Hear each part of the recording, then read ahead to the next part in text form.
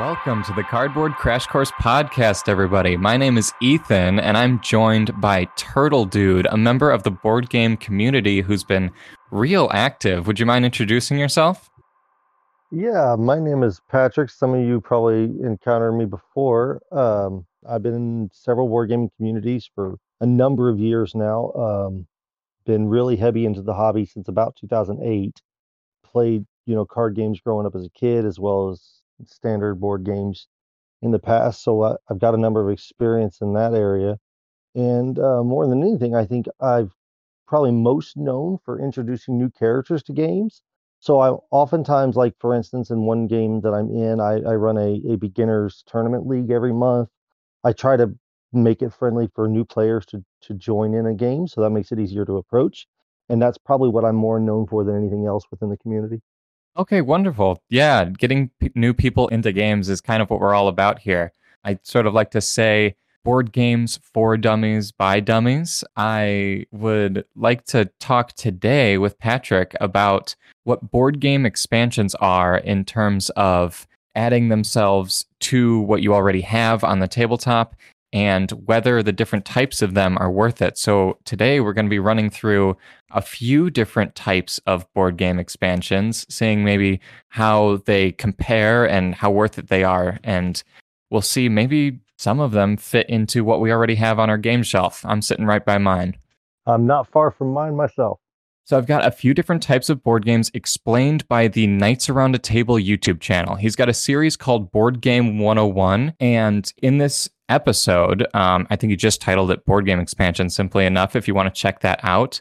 The link is, of course, in the show notes. If you follow along with that, it's a few minute episode about 5 different types of expansions. We've got player extensions, modular grab bags, optional standalone, more of the same, and component upgrades. We're going to touch on each one of these here, and I think you've got a few things to say about board game expansions yourself. So if you want to, you can go ahead and introduce us with player extension types. These are kind of the most simple way of getting into board game expansions, because if you think about something like Catan, it just adds more players or more simple abilities you can do. Yeah, I think Catan is probably one of the better examples of that. Party games, especially, tend to do this a lot. You got things like code names, right, which kind of come in with the ability to infinitely expand. But you got things like Monstrosity, where you buy this second core, and all of a sudden now this 8-player game goes to 10, or 10-player game goes to 12. And so I find party games tend to do that a lot, and that's always good. But then when you got those games too, like you said, like Catan and things like that, that one you get to that 5 or 6 player, oftentimes like that's a pretty niche market, really, when you think about it, because it's like you usually have your board gaming group of, most people 4 or 5 players, Right. and you get that game you absolutely love, and then suddenly, oh well, dang, we don't have enough spots for this one player, so we can't play this great game that I want to introduce to everybody. I think that's where those really shine, but it's not for everybody, right? It's one of those where Right. Yeah. you really only need it if you're dealing with larger settings. I definitely think it's the most sort of linear of all of these. Like you said, Catan definitely is the best example of this. Wingspan actually just had a new expansion, Wingspan Asia, which they're toting as not only an optional standalone game, but also a player extension. So they extend it downwards and upwards down to 1 or 2 players, as well as 6 or 7 players. There can also be a way of sort of adding a solitaire mode or a 2-player mode to an otherwise party game or the such. That's actually a really good example. We just picked up the Asian expansion over the holidays, so that's actually a really good example of it. And there's lots in that, right? And even if you think about some of the smaller scale things like that that make an expansion great, where it can branch into multiple directions. Honestly, and I'm probably getting ahead in the conversation here, but Oh, yeah. is really what makes a good expansion worth picking up. Yeah. I think we'll sort of curate what we find to be a good expansion when we're going through all of these different types. They kind of are broken up into these 5 types, and I don't want to make it seem like it's mutually exclusive. It's definitely a Venn diagram. You can see a combination of all of these different types in one expansion box. And I think a lot of the time that makes up a good expansion, like you say. So by the end of this, I think we'll have a pretty clear idea of what we want out of an expansion that really adds a good amount of value to a game. Right. It's broad strokes. Yeah, I think Scythe, the Rise of Fenris expansion, is a good way to go into the second of these five, the modular grab bags. And that's pretty much the best example I can think of this type.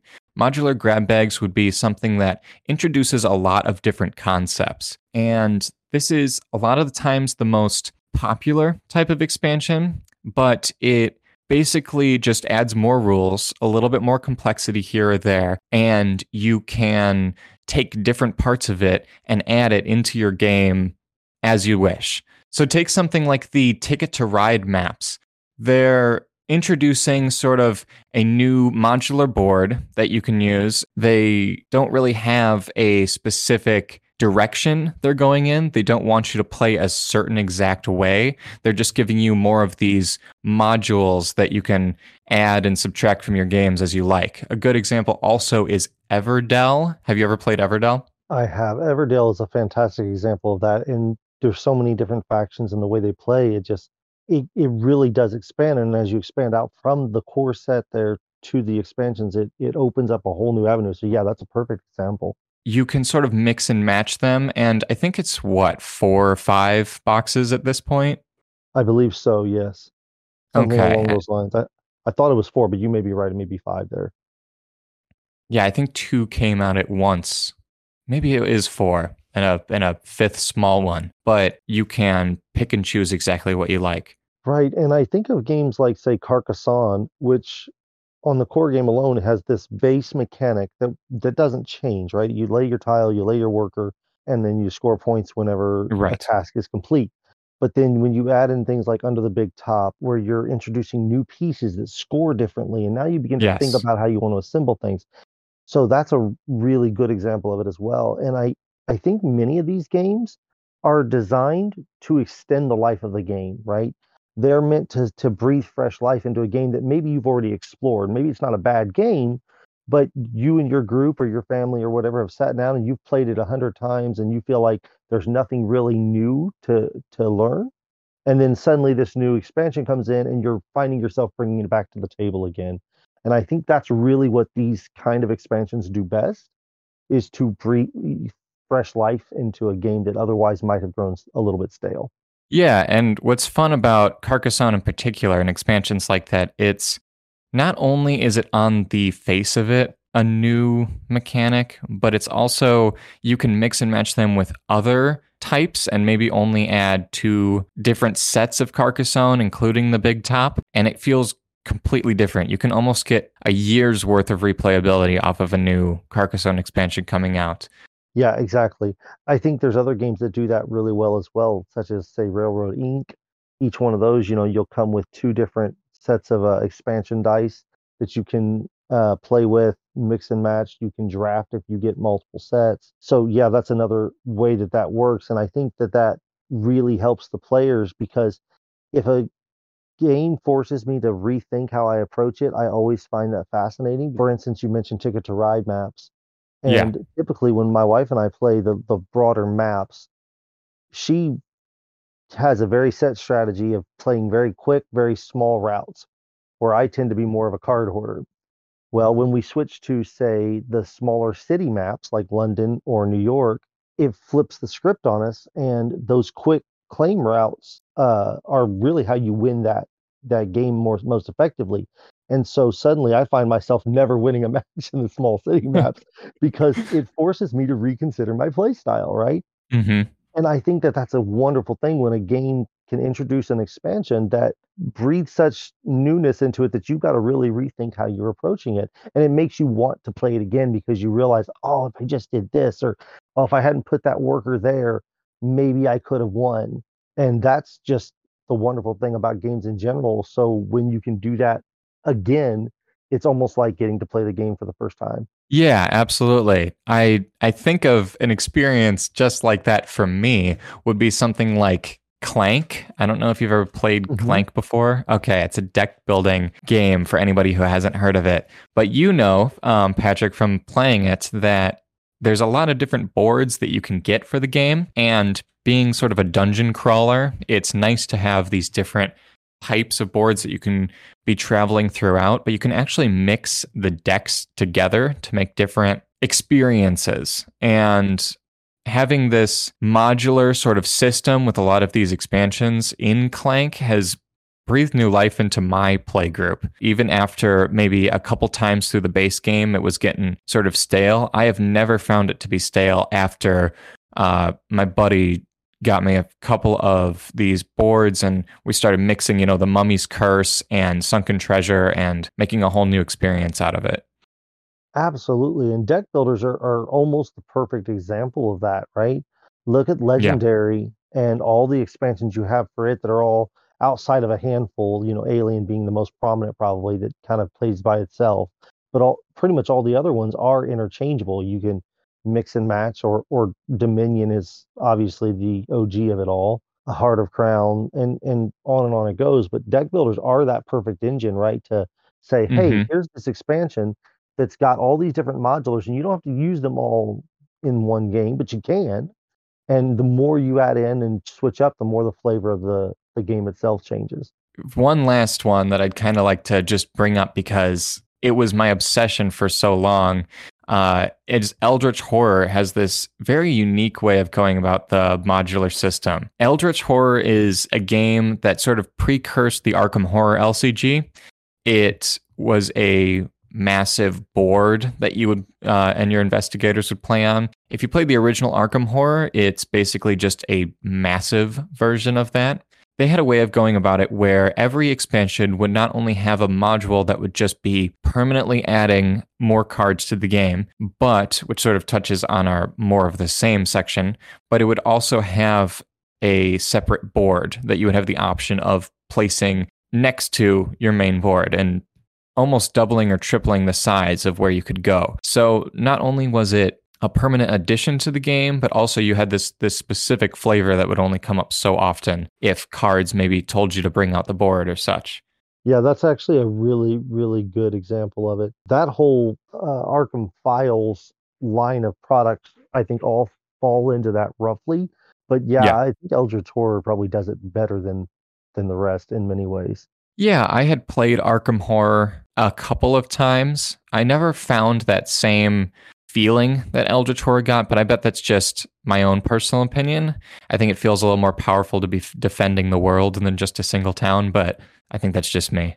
The Eldritch Horror I feel is better than Arkham Horror, but I would sooner play the LCG over the board game. So, there's balances there. But I don't think you're wrong for that opinion there.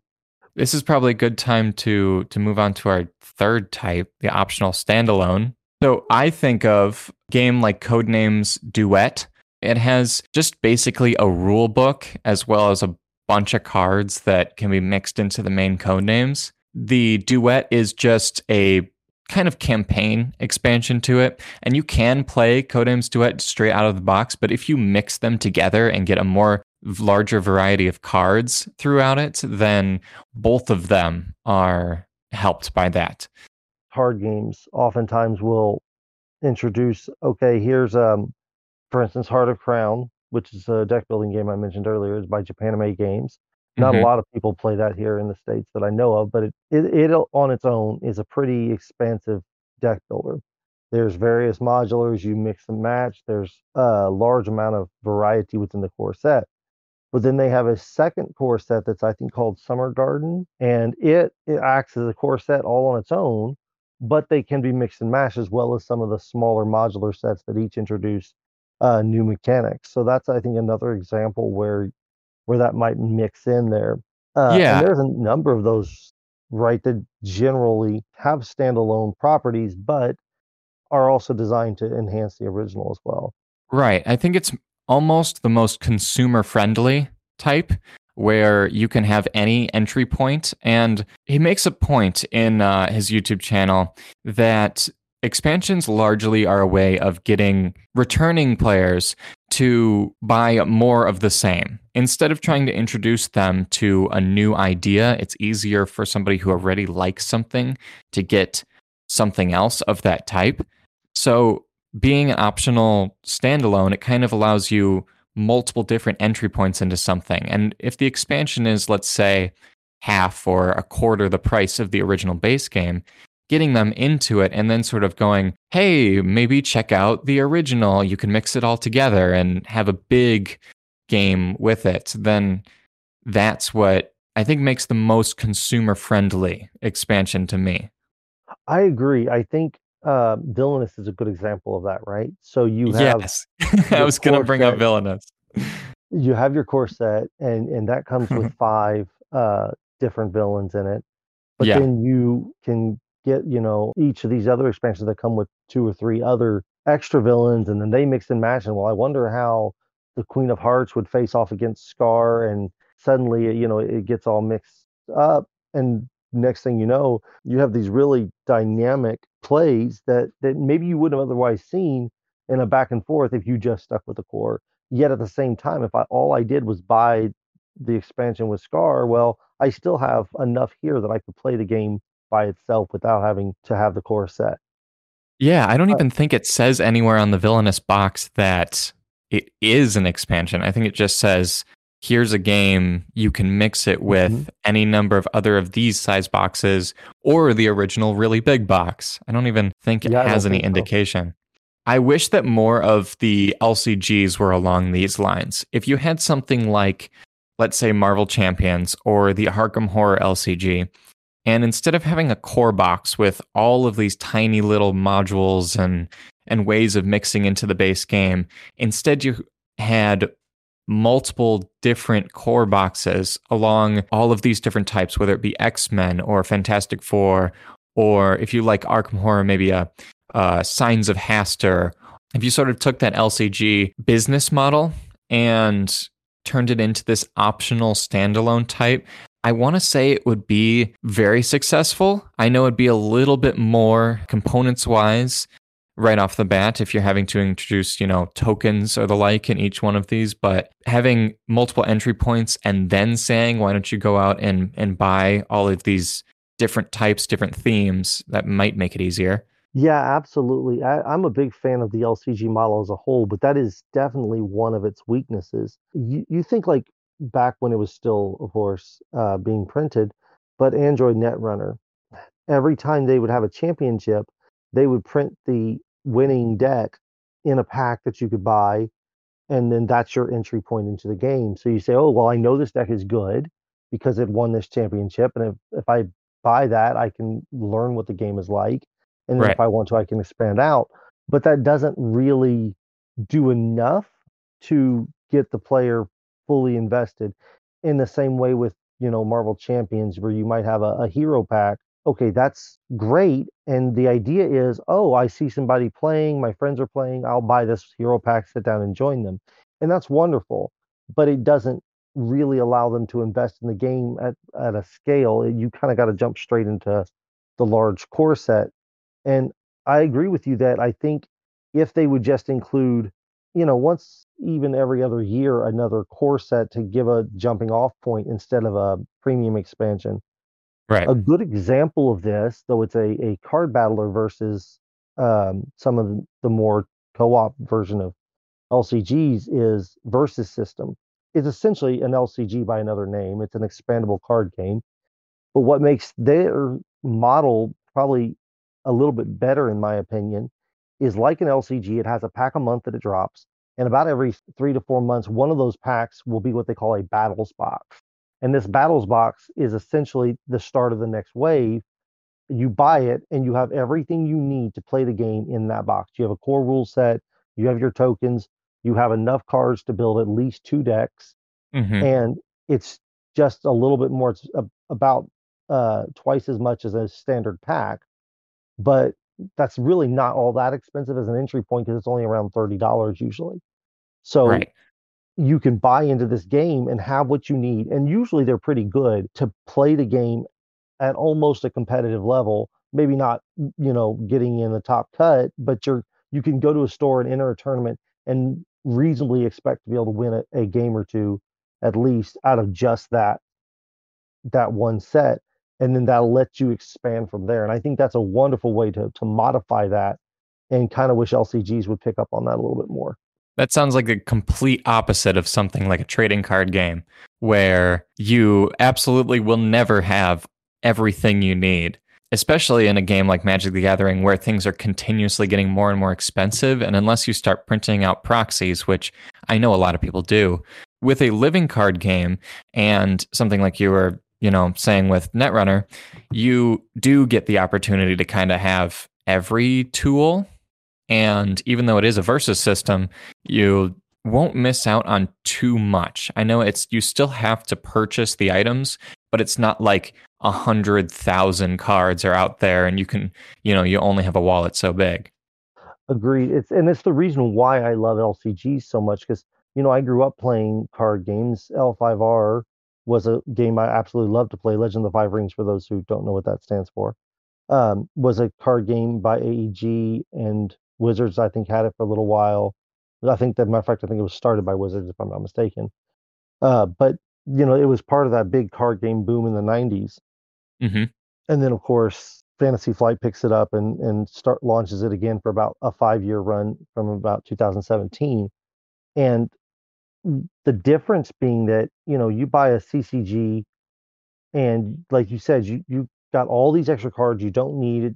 Over time, it gets very expensive because you're getting a lot of duplicates. You have 2 or 3 5,000 card boxes, and you're only using, a couple hundred of them.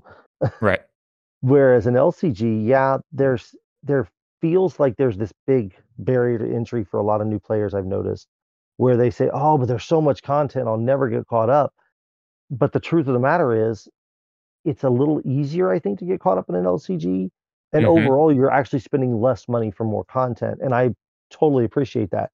Now, it ruins the chance to go get rares. And, if you pull that really awesome card in a booster pack. So there is a trade-off. But I think from a customer base, it's far more customer friendly if it's not as new player friendly as I would like to see. And I think 2PCG model from Upper Deck really does make that balance happen. And I would love to see more of that in card games as a whole, because that's kind of where I cut my teeth when it comes to organized play and getting involved with communities.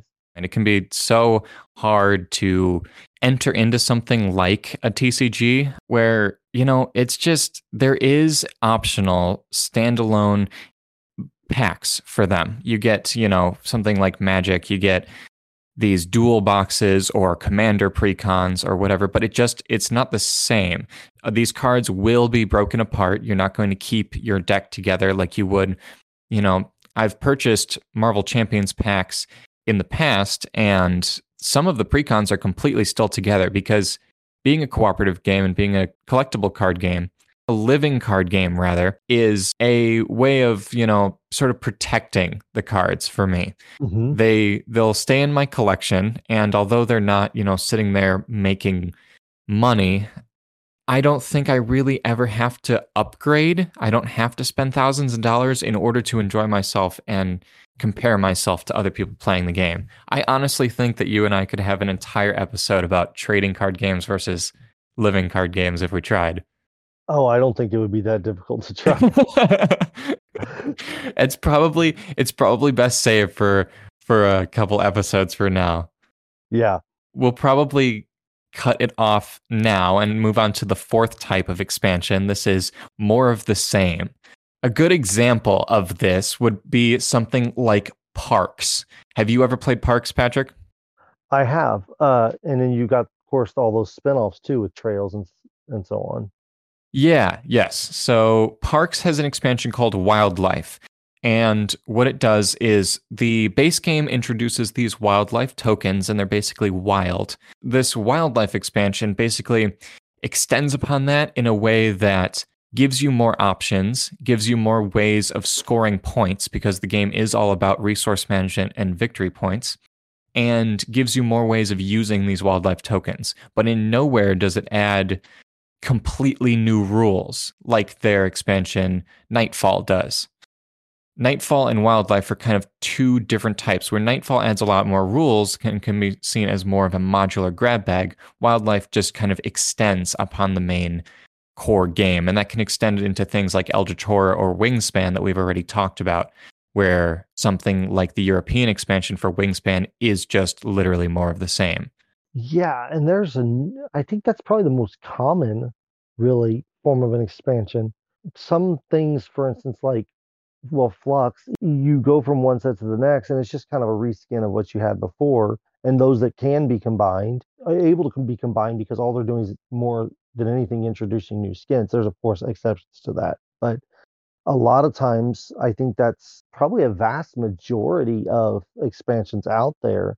It's just introducing maybe a new flavor of the same basic mechanic. Yeah. This is the easiest expansion to sell to somebody, I think, even more than the optional standalone, where that might give them different entry points to get into the base mechanics of the game. This is the easiest way to say, if you liked that, this is just more of the same. You don't have to learn anything else. And if you do, it's very small. And sort of just give them more options. I think the absolute best expansion, in my opinion, for this type is the Forsaken Lore expansion for Eldritch Horror. Forsaken Lore doesn't have any extra boards, doesn't have any extra tokens like the rest of the Eldritch Horror expansions does. It is quite literally just a deck of cards in every type of card that the base game has, and just gives it more options and gives it more storytelling purposes. Yeah, and I think a lot of miniatures games kind of fall into this category, like dungeon crawlers and things like that. They're really just giving you new areas to explore, but the game core of the game is essentially the exact same, right? And every now and then you get things like Crisis Protocol or Warhammer, where obviously the new set might introduce new mechanics, but as a whole, you're still got your 40,000 points. You're still trying to build your army out of it, and the basic mechanics don't change. Of course, that's a little bit different because it's more of an interact, but the general idea is there, right?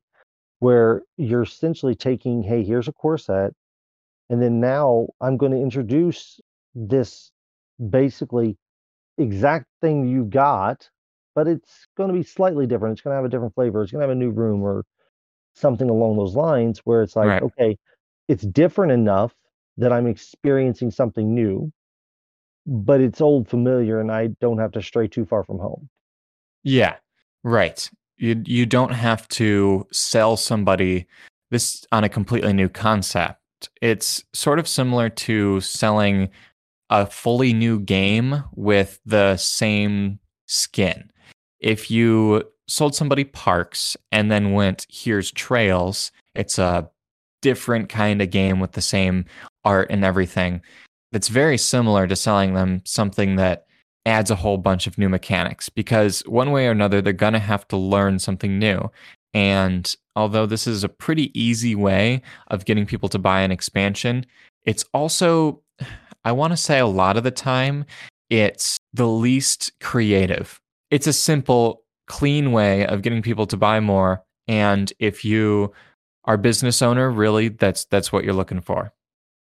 Yeah, and I think that this is kind of one of those areas that's got two different sides to the coin, right? Where in one sense, yeah, this is good for business. I can take Monopoly and throw 30,000 different themes to it and call it a different game, right? Yeah. Uh, and that's to a degree not nothing bad, but at the same time, it almost feels like I'm being robbed at times, right? And so I don't blame them for doing it, but it does sometimes feel like a bit of a cash grab. And sometimes I know that going in, right? I recognize that Star Wars themed chess doesn't play any different than regular chess, but I'm going to buy it because I love Star Wars, right? So there's nothing wrong with it per se, but I think where it tends to get a little bit out of hand is because a lot of new players into the hobby, like you said, this is the most appealing way to get them to purchase your product. I don't really have to think about it much. I know I like this, so I buy that, not realizing that maybe if I bought this expansion, I'd actually have more to do. And this one simply just is going to eventually, once I find these other ones, sit on my shelf. It's almost a trap for new people into the hobby, I think. In some cases, not exclusively, of course. There's some that are good for that, and so I don't want to make it sound like it's all negative, but I do think that there's a darker side there we have to acknowledge. I want to say that a lot of Kickstarter expansions are like this. The Kickstarter is a whole concept that we could go into a different conversation with. If you're selling something that's more of the same for a premium price, it has to be something that is worth adding. Let's compare it to video game DLC. Actually, all of these can kind of be compared to video game DLC. This is we're adding a whole bunch of new items, new quests for you to go do. There's nothing really huge, but it's going to be $50. And you want to compare it to, well, how much fun have I gotten out of the base game or out of the original game in the terms of video games, and go, is it worth spending almost the same price just to add to that? Or would it be worth taking that money and reinvesting it into a different experience? Is it worth buying the European expansion for Wingspan, where it just adds more of the same? Or do you want to take that, I don't know, what is it, $25, $30 you can find it, and invest it into something I've never tried? I personally have fallen into this trap way too often, where I'll buy a game and before it's even arrived at my door, or before I even unwrap it, if I bought it at the LGS, I'm already, searching up if this game has expansions. That's an issue, of course, and that's on me, but it's sort of trained me to think I need everything for this game. And that's just completely not true. That's something that I think a lot of board game hobbyists have to get out of the mindset, including myself. That money might be just simply worth investing to get a different variety of gameplay and possibly different player counts in different games. Yeah, and I think you bring up a good point with a comparison to DLC. I've actually got that in my own notes. Is I mean, let's face it, board games and tabletop gaming in general kind of is the precursor to DLCs, and not just video games in general, but DLCs specifically in many ways, right? Think Magic the Mm-hmm. Gathering was loot boxes before it ever happened. You got booster packs, you hope to get something good, most of the time you got a common. Right. And it's the same idea, right? And so using your analogy and kind of expanding on a little bit, if I play say if I'm playing a fighting game and I buy a fighter pack, I expect to get 4 maybe 5 new fighters out of that pack. They should each have their own way of playing and should expand it. Ideally, they'd have their own story, campaign and so on and so forth. And usually there's a balance patch with that and all that. But then if I buy a pack and I get a fighter and then I get 5 different skins, it's kind of feels ripped off because I paid the price to get another basically quarter of a game worth, and instead all I really got is a new coat of paint. And for some people, that's fine, and I think they enjoy that. But I think you need to be aware that that's what you're getting, and the collectors in all of us, because I mean, I think as humans as a whole, we like to be a smaug about things and collect it all and hoard it together, right? We want to get our trove of look I at know all that these too great well. pogs Yeah. I've got. Yeah. This is especially true for those of us in this space and just nerd communities as a whole, if I can put it that way. It's easy for us to sit there and say, "Ooh, look at the shiny," and I think retailers know this, right? Mm-hmm. Studios know this, and so if you go into it knowing that, hey, I know I'm never going to play this very often or at all, and I'm just buying it to look good, then fine, buy it and know that. And that's great.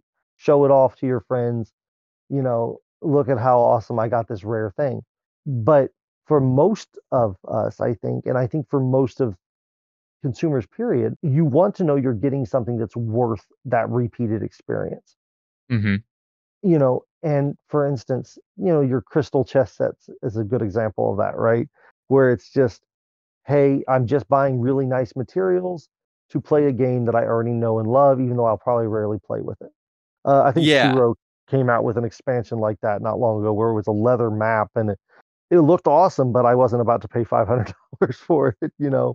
Yeah, so because that actually perfectly brings us into number 5, which is component upgrades, and it's the yeah, easiest one to talk about because it's completely subjective. and this does not knock anybody, right? Because I totally understand people who want to Yeah. bling out their game. I'm all for it. I'm with you. I see it. The luxury playstyle tokens, for instance, for several of the place or the LCGs look gorgeous. They're absolutely gorgeous. Or the burger tokens for Marvel Champions, they're really nice. But Hmm. I'm a person that says, okay, if I want to bling out my game, I'd rather do it with something practical like a play mat or card sleeves. And that's just my personal take. And I don't mean to sound like I'm insulting anybody else who would differ with me on that, because I'm not. And I absolutely think that it's totally worth differing with me on that. I Right. just personally don't want to invest my money in that because I want to enhance my experience itself. But Hmm. for some people, that does. A lot of the time, you see those kinds of things, and you mentioned a couple different companies that make things for these games. A lot of time, you'll see these aftermarket Mhm. in terms of component upgrades. They're very actually rarely sold by the original creator of the game. The one I can really think of, two actually, Everdell and Scythe. Scythe is the one where I did go ahead and get the upgrades for them with the nicer looking resources, but they sold them for a real reasonable price, and I found them really good. The one that I probably will never do is Everdell. They sell. I don't know if you can imagine the feeling of the different pieces and everything. They sell like premium versions of these pieces, and I just don't think it's too worth it. It doesn't hit my table enough. It's not practical enough. Scythe was worth it because of just how immense the game is. I want it to look as best as possible, and it's a legendary box. But companies will do it for Carcassonne. It's just not worth it to me. The game is practical enough, and you just have to completely make your own judgment when it comes to upgrades for things that are just aesthetic. There's this avenue where it's like, okay, if I can buy this upgrade tokens and my game's going to look great, but it's still the same old game. Hmm. And so I get that feeling of newness for a little while, but it's going to wear off much quicker than if I got an expansion that I could play 5, 6, 7, 8 times and explore these new areas of the game. I feel like that has greater value, in my opinion, in overall terms. But at the same time, for those people who want the shiny, I totally get it. And I Oh, don't I do blame them at sometimes. all. Exactly. I mentioned L5R earlier. That's a good example. For a while there, I had the playmat, the sleeves, the tokens, everything that matched. But I had them that way because I earned them at events. And to me, that felt better knowing that I had earned these tokens by making top cut and so on and so forth. But it felt better than going out and purchasing, hey, this upgrade token kit, even though over time I probably spent more to get that because I all the tournament entries. To me, that felt personally right, and I can only speak from personal experience here, that that kind of an upgrade was much better and more pleasing at the table because every time I saw that, I Hmm. remember those moments and I remember that time. Hey, I remember this game and it was so close and I could have had this, but I lost, and or something like that. And it's so it kind of drove me to continue to play the game and to continue to get those component upgrades because it was how I got them. And so I think that's an element too, right? Where there's a difference between purchasing a component upgrade and earning it, but not every game has that option, right? Not Hmm. every game has it where you can enter a tournament and get X, Y, or Z. So for those games where you can't, purchasing those upgrades might be well worth it. Maybe you go to a convention and they have these exclusives at that convention that you can only get there, and it's Yes. Yeah. you know, oh well, it's limited time. You got FOMO kicking in, and maybe you probably don't miss it most of the time if you decide to pass. But it's kind of hard to do that when you know it's right there in front of you and it looks so good. FOMO is a real thing. I definitely wanted to kind of touch on it generally and just say if you're just getting into board games and you're trying to figure out what expansions are worth it and what they should mean to you, I honestly just think if it brings you and whoever you are playing with joy and gives you some sort of way of getting more out of the game, whether it's visual or gameplay wise, or maybe even just a tiny little module out of one giant box. If that money is spent on something that actually gives you joy, then it's worth it. If you're just doing it because you have to have everything, it's probably a dangerous mindset to be in. I 100% agree with that. 100%. You will never have everything. I'm looking at my shelf and I've got plenty of games that have expansions to them, and I don't need them. I don't need every Terraforming Mars little bit. It's already a big enough, complicated enough game, and I don't have enough people who really love it to put the time in. And I have also, unfortunately, expansions on my shelf that I just don't care to use. And thinking right now, I know I've brought it up a million times, but Wingspan is one of those. I do not like the Oceania expansion. I don't like the Nectar, but if it brings you joy, then go ahead with it. Right. And I think you hit the nail on the head, really. It's a matter of personal, like, I've been a little bit pessimistic in this podcast for a little while about some aspects of expansions. And I don't want people to think that I'm making a statement that it's exclusive. Hey, this is how you got to do it. Because it's not. I can only speak for me. Mm-hmm. So if you buy a token upgrade or whatever, and you think you got that, like for instance, we have probably a dozen different monopolies in our collection, and I know board game hobbyists are going to Really? stick up their nose and say, "Oh no, Monopoly? No, not Monopoly." But here's the thing: that was my wife's introduction to the board gaming world, so it's special for her. So when we see one that fits into her interests, we get it, and we never play it, but we get it because that's something. Usually it's relatively cheap and it's fun to have. And on that off chance, we can say, hey, you know what? Let's play this and see if it's different, because we're introducing people that maybe aren't familiar with the more Eurocentric games or the tiling. And these are ways to ease people into this larger hobbyist world. And while it gets a lot of flack, that's something that we find value in. Maybe it's for nostalgia reasons or something like that. But we find value in it. I have a lot of old games that, made by Parker Brothers and Milton Bradley and all that aren't good games, to be quite honest. They're really bad games. But I played them as a kid. They introduced me to what board games could be. Mm-hmm. And that, I think, is worth it sometimes to buy those various games. And I know we're talking about games specifically, expansions here, but as a whole, right? That motivation may differ from person to person, play group to play group. Yeah. And so you might find value in something that I don't, and vice versa. And we got to make sure we don't take our opinions and tell people the opinion is fact.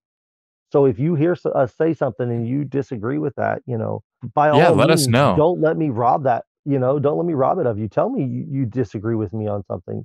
Tell me you think, buying $150 worth of tokens for a game that you play once in your life is worth it. You do that. You go for it if that brings you joy. I just personally find that that's not where my brain functions. I'd much rather have an experience that is impacted by mechanics than I would an experience impacted by visuals. But if you're new to the hobby, maybe it might be wise to rather get an expansion, buy a different game, or buy something that changes the way you play it to expand your horizon and your experience. Yeah, absolutely. A little personal story of mine when it comes down to it. When I was first really getting into the board game hobby, I picked up a couple of different games. One was Munchkin and one was Smash Up. Have you heard of either one of those? Yeah, Munchkin? Yes, I have Munchkin. I do not have Smash Up. I hear a lot of people talking about it, but I've never played it. Okay. So what I did was I took those two games only, and every single time there was an expansion for them, where Munchkin is modules, more of the same, you're just going to add it into the base tech, and that Smash Up is sort of the modular single factions that you can play as. Anyway, I only focused on getting expansions for those two games, and that was it. if I were to have taken the little bit of allowance that I had, or not technically allowance, but you know, That's free money, gifts yeah. for yeah, right, gifts for Christmas or birthdays or anything, and asked for maybe a different type of game, a game that could, give me a different experience, I would have gotten into the hobby a lot faster and had more of an exponential growth towards different types of games, different experiences. Now, because of, my obsession with Smash Up back in the day, I think I'm particularly prone to when I get something that has maybe factions in it or specific characters, I just want every single type. I know that if I were to have got into Dice Throne when it first came out, I would have everything for that game. It's a problem I've got, but I I, feel like I we should be in a meeting for Game Expansions Anonymous right now because I'm Expansions totally on board with you Anonymous. there. Yeah. You just realize what not only you but the people you're playing with enjoy. It's board games is an inherently less selfish hobby than something like video games or painting or exercise. It's inherently, unless you're playing only solitaire, a social experience. You have other people at your table in your home. If those people are having fun with, like you said, Monopoly, if you've tried to show them 100 different things and they're truly just obsessed with Monopoly, then take that into consideration. It's important to be a little less selfish when it comes to board games, and maybe what sits on your shelf isn't as fun as what hits your table. Right. And I think this was a hard lesson for me personally to learn because I'm one of those type of people that I want to take as much in as I possibly can as quickly as I can. And then Hmm. as I think about it and I dwell on it, I'll process it and I'll break it down into categories and subcategories and little bitty tiny pieces. And that's just the way my brain works. Yeah. But that overwhelms a lot of people. So what I've found is just because it's a game I like doesn't necessarily mean my group is going to like it. And you have to know your group, know who you're playing with. And so I've often found that I've created negative experiences for those that I'm introducing games to because I'm not thinking about what they might enjoy. I'm just thinking, I love this game and I want to share it. So Right. that's something to consider as well, right? When you're talking about expansions, hey, this is might be great, but is this right for my group? Because like you said, it is inherently a social hobby, more so than most. And there are solo games, obviously. I do a lot of solo gaming. But at the same time, there is certainly an element there where you have to consider, is this a game that both of us can play or all four of us can play or whatever the situation may be? And that's got to help to curtail your experience a little bit. For instance, I think a lot of people can relate to this idea when you expand into, say, Euro style games. For the longest time, my parents didn't, they're classic board game people, Parker Brothers, Milton Bradley, let's play Scrabble, let's play Clue kind of thing. Well, we introduced them to Ticket to Ride, which is not necessarily a Euro game, but it is a European design game. Hmm. And they absolutely fell in love with it. Well, what we realized, we just didn't tell them it was made in Europe until after the fact. So, and they fell in love with it. And so then I started playing with my nieces and nephews, and, and that became the thing that every time my wife and I would come over, we even bought extra copies to keep at my parents' house because we would go over there to spend time with, you know, like I said, other members of the family and nieces and nephews and stuff would always ask, hey, can we play the train game? Can we play the train game? Sure. And that became a thing that our family bonded over because we recognize, hey, this is so we bought a ton of different maps, even though, yeah, we're not introducing them to new experiences, they're still exploring this one. Hmm. So I'm not going to force them into something they're not ready for, and rather I'm going to buy these different maps. And we at this point, I think, probably have certainly in the double digits of Ticket to Ride maps, all because, you know, they're not hobbyists. And we got to keep that in mind. They're just people who are enjoying a board game. They're still exploring that space. And so I Right. think we as hobbyists tend to forget this. A lot of people will talk, Ticket to Ride, okay, that's a basic game. It's simple. And they'll talk down about Ticket to Ride to a degree because it's been so popular and for so long. And we forget that, yeah, for us it has, but for others, they don't play these games like we do. So we're really being that gateway, not so much the game, but we are the gateway for them, right? And Right. so when I think about expansions, that's a situation where I bought a bunch of expansions that are kind of more of the same in many ways, just different maps, right? Modulars and stuff like that. Hmm. But every single one of them sees play, every single one of them. And there's even little songs that, and chants and stuff we'll do when playing with different people within my family, depending on what destination they're going to. In the original American map, you've got the long bridge, the orange bridge that's got the swirly, and it kind of looks like Naruto's headband. So that became the Naruto bridge. Hmm. Silly things like that, but it builds memories. And I think that's something we have to keep in mind. What are we doing this hobby for to begin with? But if not to have fun and bring joy and fulfillment in our life. And if we don't keep that in mind, and like you said, maybe get obsessive about, oh, I got to have it all, it kind of loses some intrinsic part of what made us enjoy the game to begin with. That's a perfect way to wrap it up. You're not really expanding on the game, you're expanding on the experiences. I've had a couple of good little conclusions here. Jasper or the first episode gave me sort of a good little wrap up towards the end too. It was beautiful. Thank you.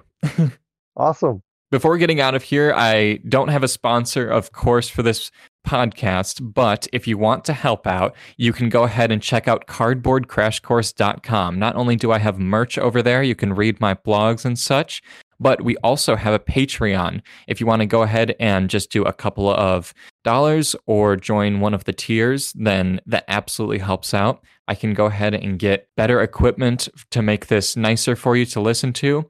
I do want to go ahead and thank my Crash Course professor, which is none other than Turtle Dude. Thank you. I know that guy.